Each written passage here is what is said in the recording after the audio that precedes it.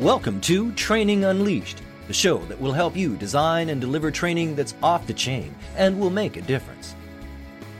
Now, here's your host, Evan Hackle.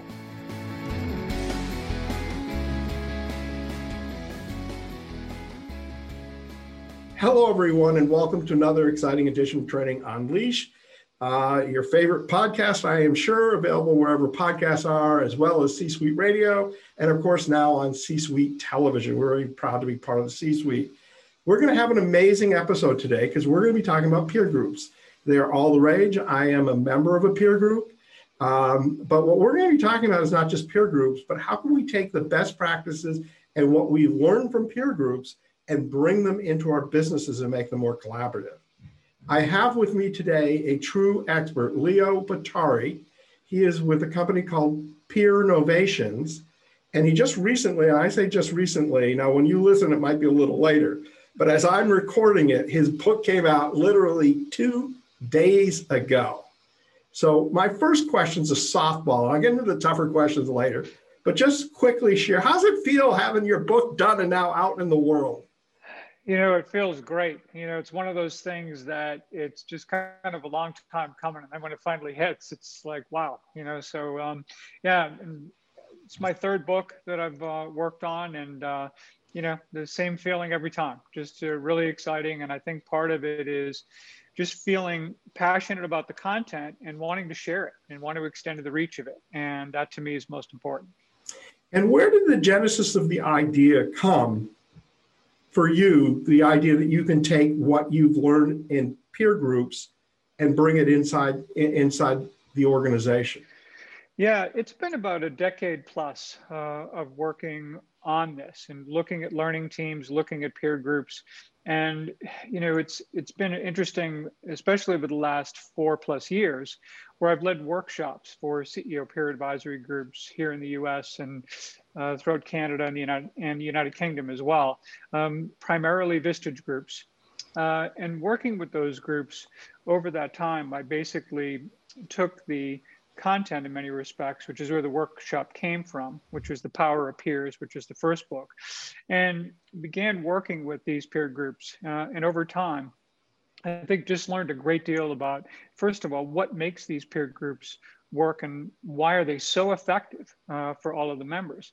But that as you look at the practices of what makes a group effective versus what makes a team effective, it was apparent, you know, going through these workshops about all the similarities there, you know, defining a group as individuals who come together to help one another achieve their individual goals, while a team basically comes together to achieve a collective goal or a shared work product.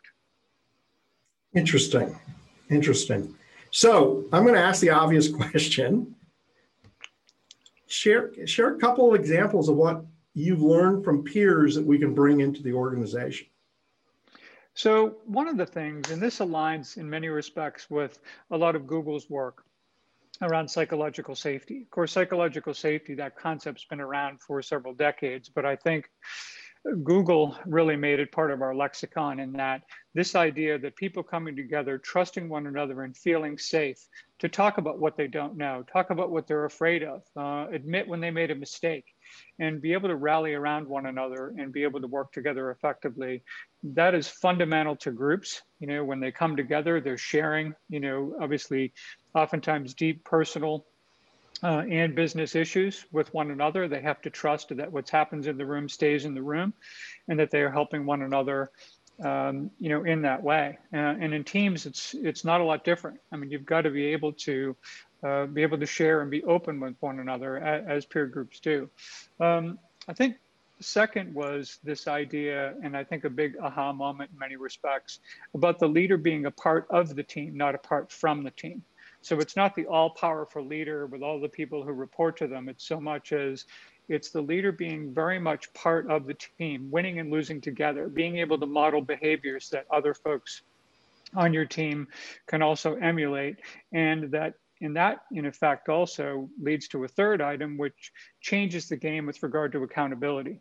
So instead of one person on one side of the table with someone else on the other and making your employee always feel like they're playing defense, you kind of all adopt this idea of, hey, we care about excellence. We care about doing great work. I am part of my personal currency with everybody in the team, including the leader, is that I bring my A game, each and every day. And there's a sense of more about personal responsibility in many respects than it is accountability. So I think when I see that operating at a high level in peer groups, it's fantastic. And obviously, if we can translate those same principles and bring them to high performing teams, it can really be a game changer. One of the things I literally loved hearing is people admitting they made a mistake. And I think one of the biggest issues businesses have is that people are afraid. They don't want to admit they made a mistake, and it causes them to misrepresent information that causes the company to do things that are not actually solving the actual problem and immensely expensive. And the other thing is, I don't see a lot of people asking for help, because it almost like, oh, I'm asking for help, I must be weak and I must not know my job. Yet there is so much that can be created by people working together.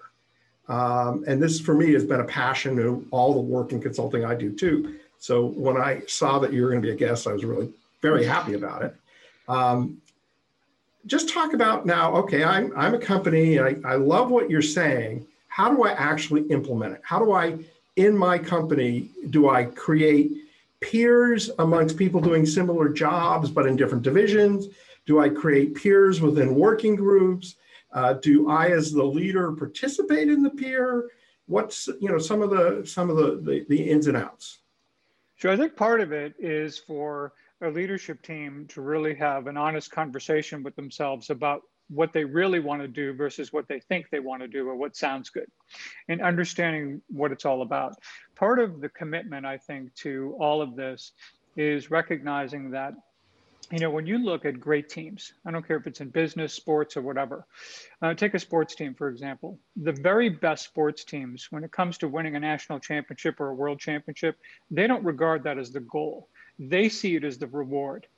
The goal is, how do we get better every day? How do we pay attention to all of the details, and how do we work day in and day out to just get better, so that even if they don't win the championship that year, they're always in contention. They're always a player. They're always part of the conversation. I think great business teams do very much the same thing. And, it's a huge part of it. So with that, and again, what we found common to high performing peer groups is they have what's called a robust learning achieving cycle. So the idea is that when we learn, and we know that we learn better when we learn together, there's mountains of research all about that. We help each other kind of embed that learning and understand it just a little better, right?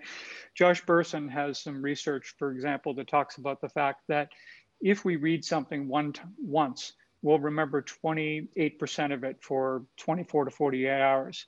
If we review it again, the number goes to 46%. But if we engage other people in conversation around a typical topic, that number shoots to 69%.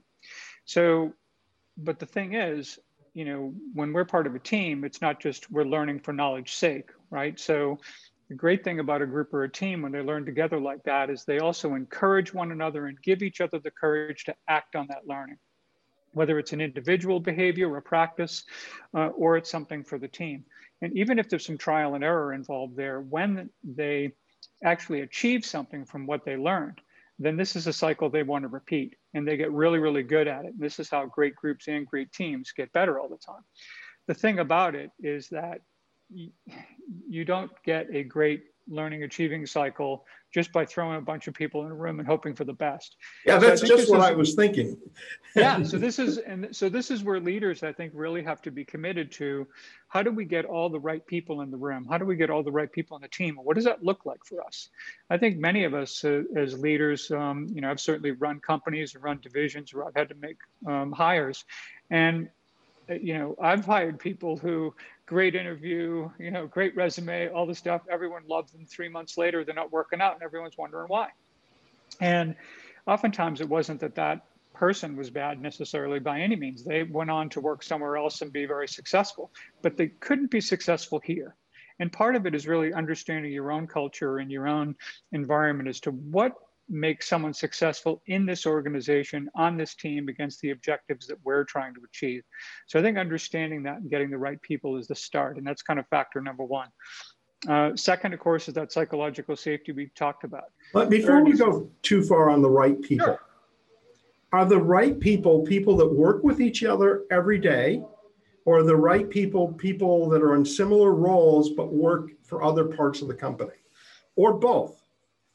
Oh, I think it's both. I think, obviously we know we have teams within teams, we have ad hoc teams, we have cross-functional work teams, we have a lot of that. But either way, they've got to be able to function in the organization in a way that makes them successful in that organization.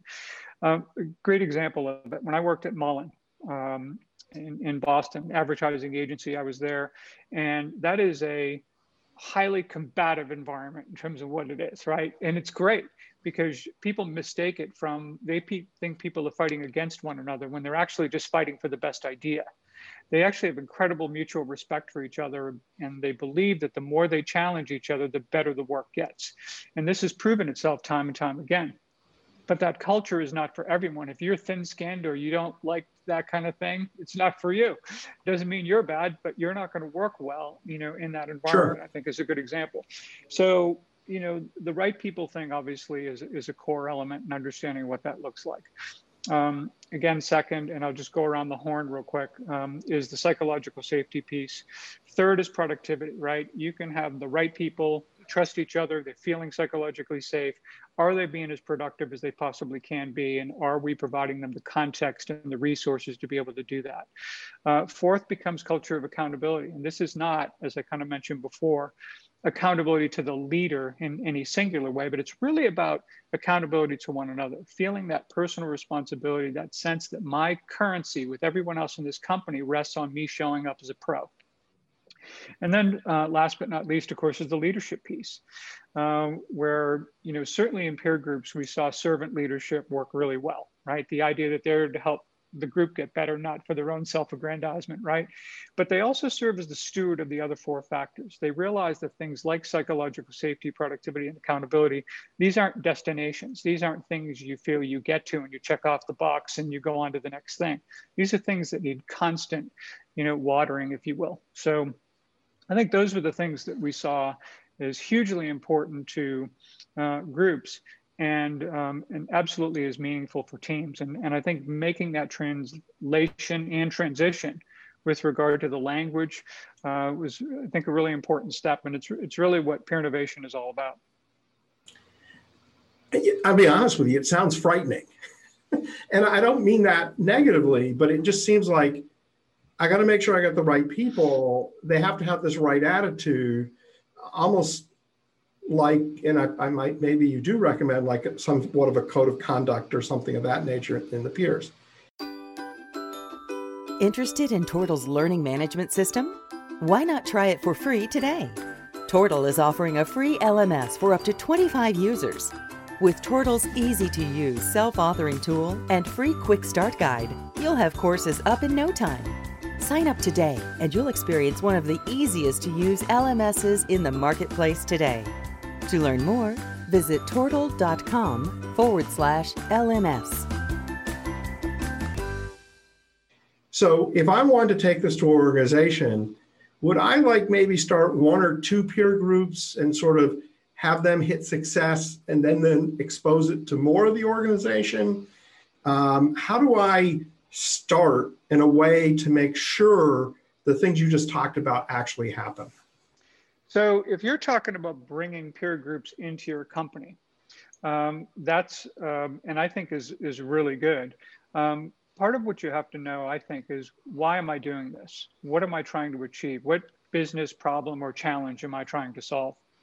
I think for many peer groups, I see them set peer groups inside of organizations, and I believe strongly that the companies of the future will need groups and teams. I think that's going to be really important.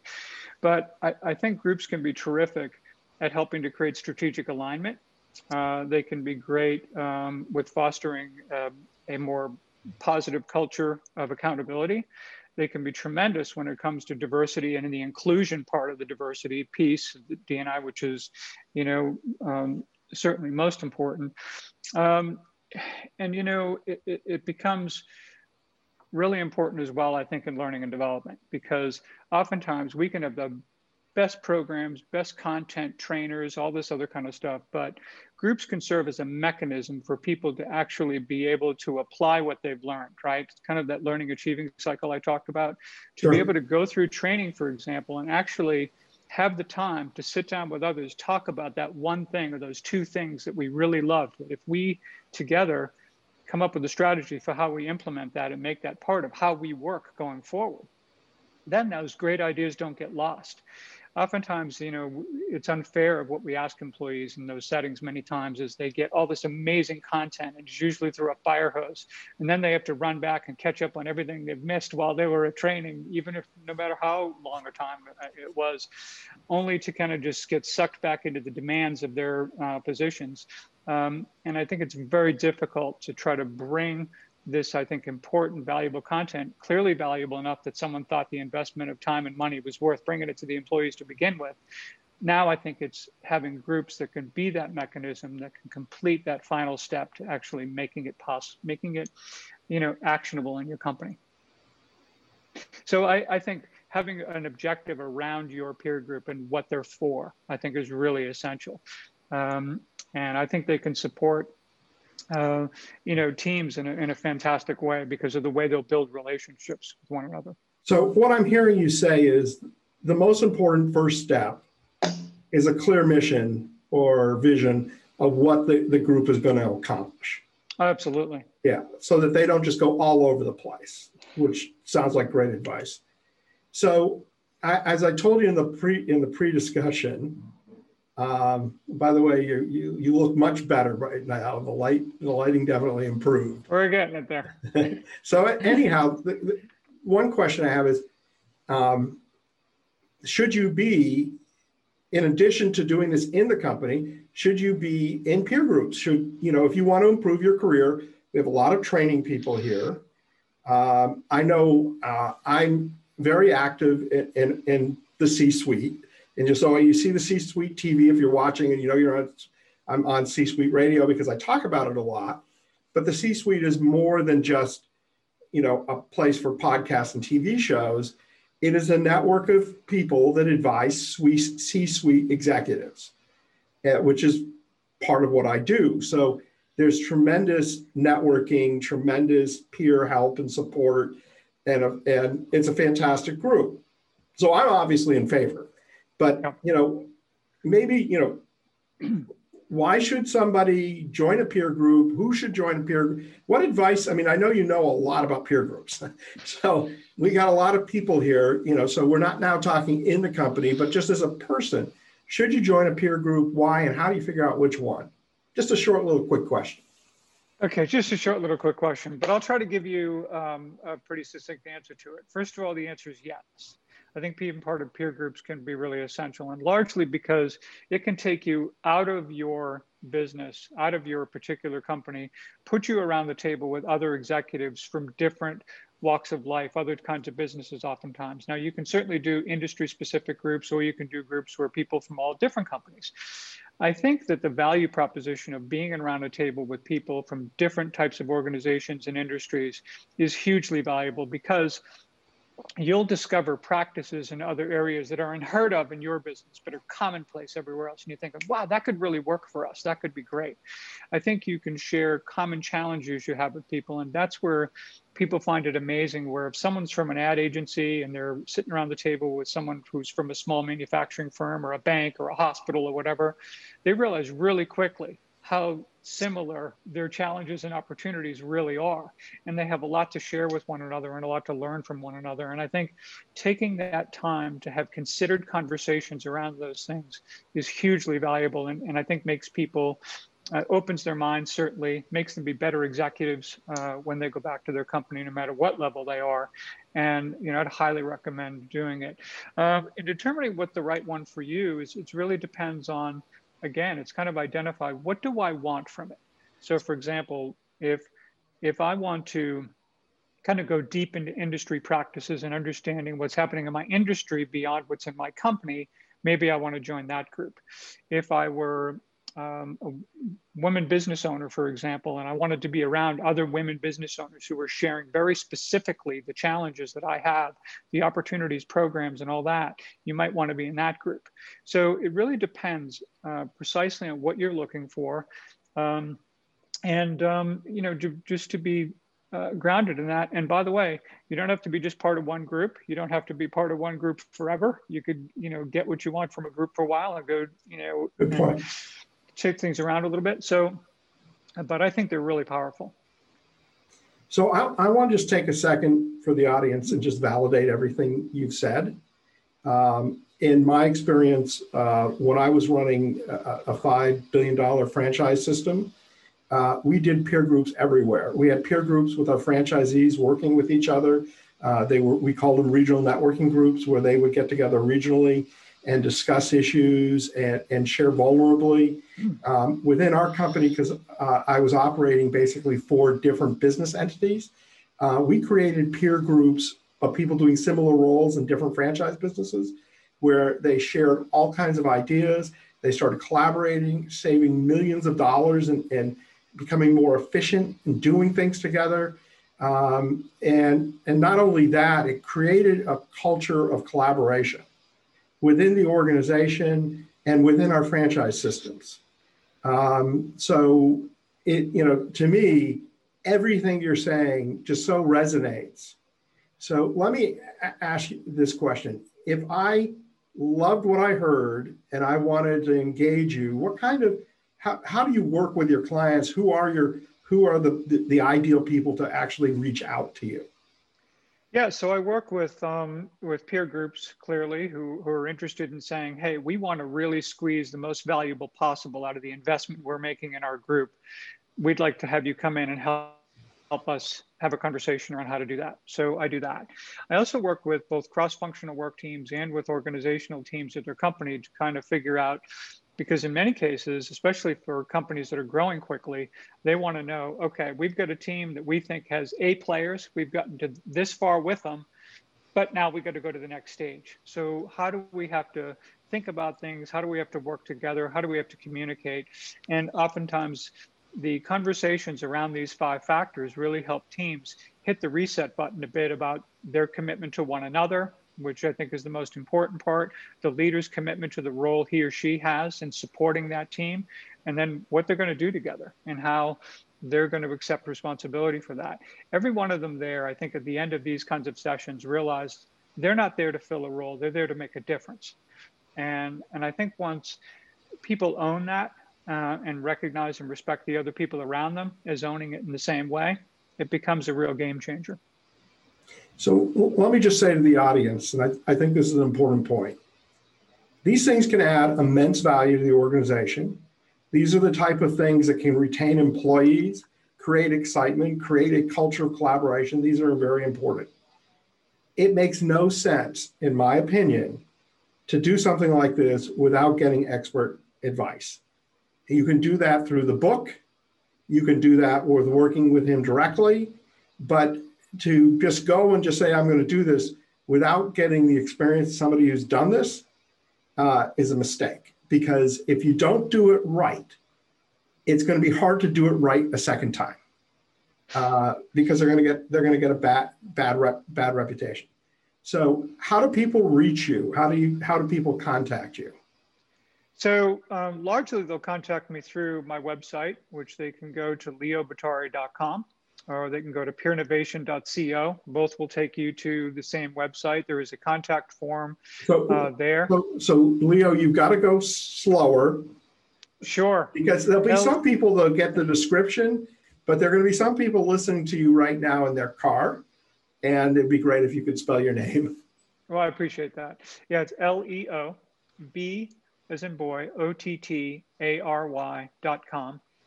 And Peer Innovation is PEERNOVATION.co. And so either will take you to the website. You can get I think a really good familiarity with all of my work, the 3 books that are there, and then we can figure out really and tailor something that works for you. Because I think ultimately that's really what I try to do. And in fact, the workshop that I do, which is one of the main ways that I engage people, at least from the start.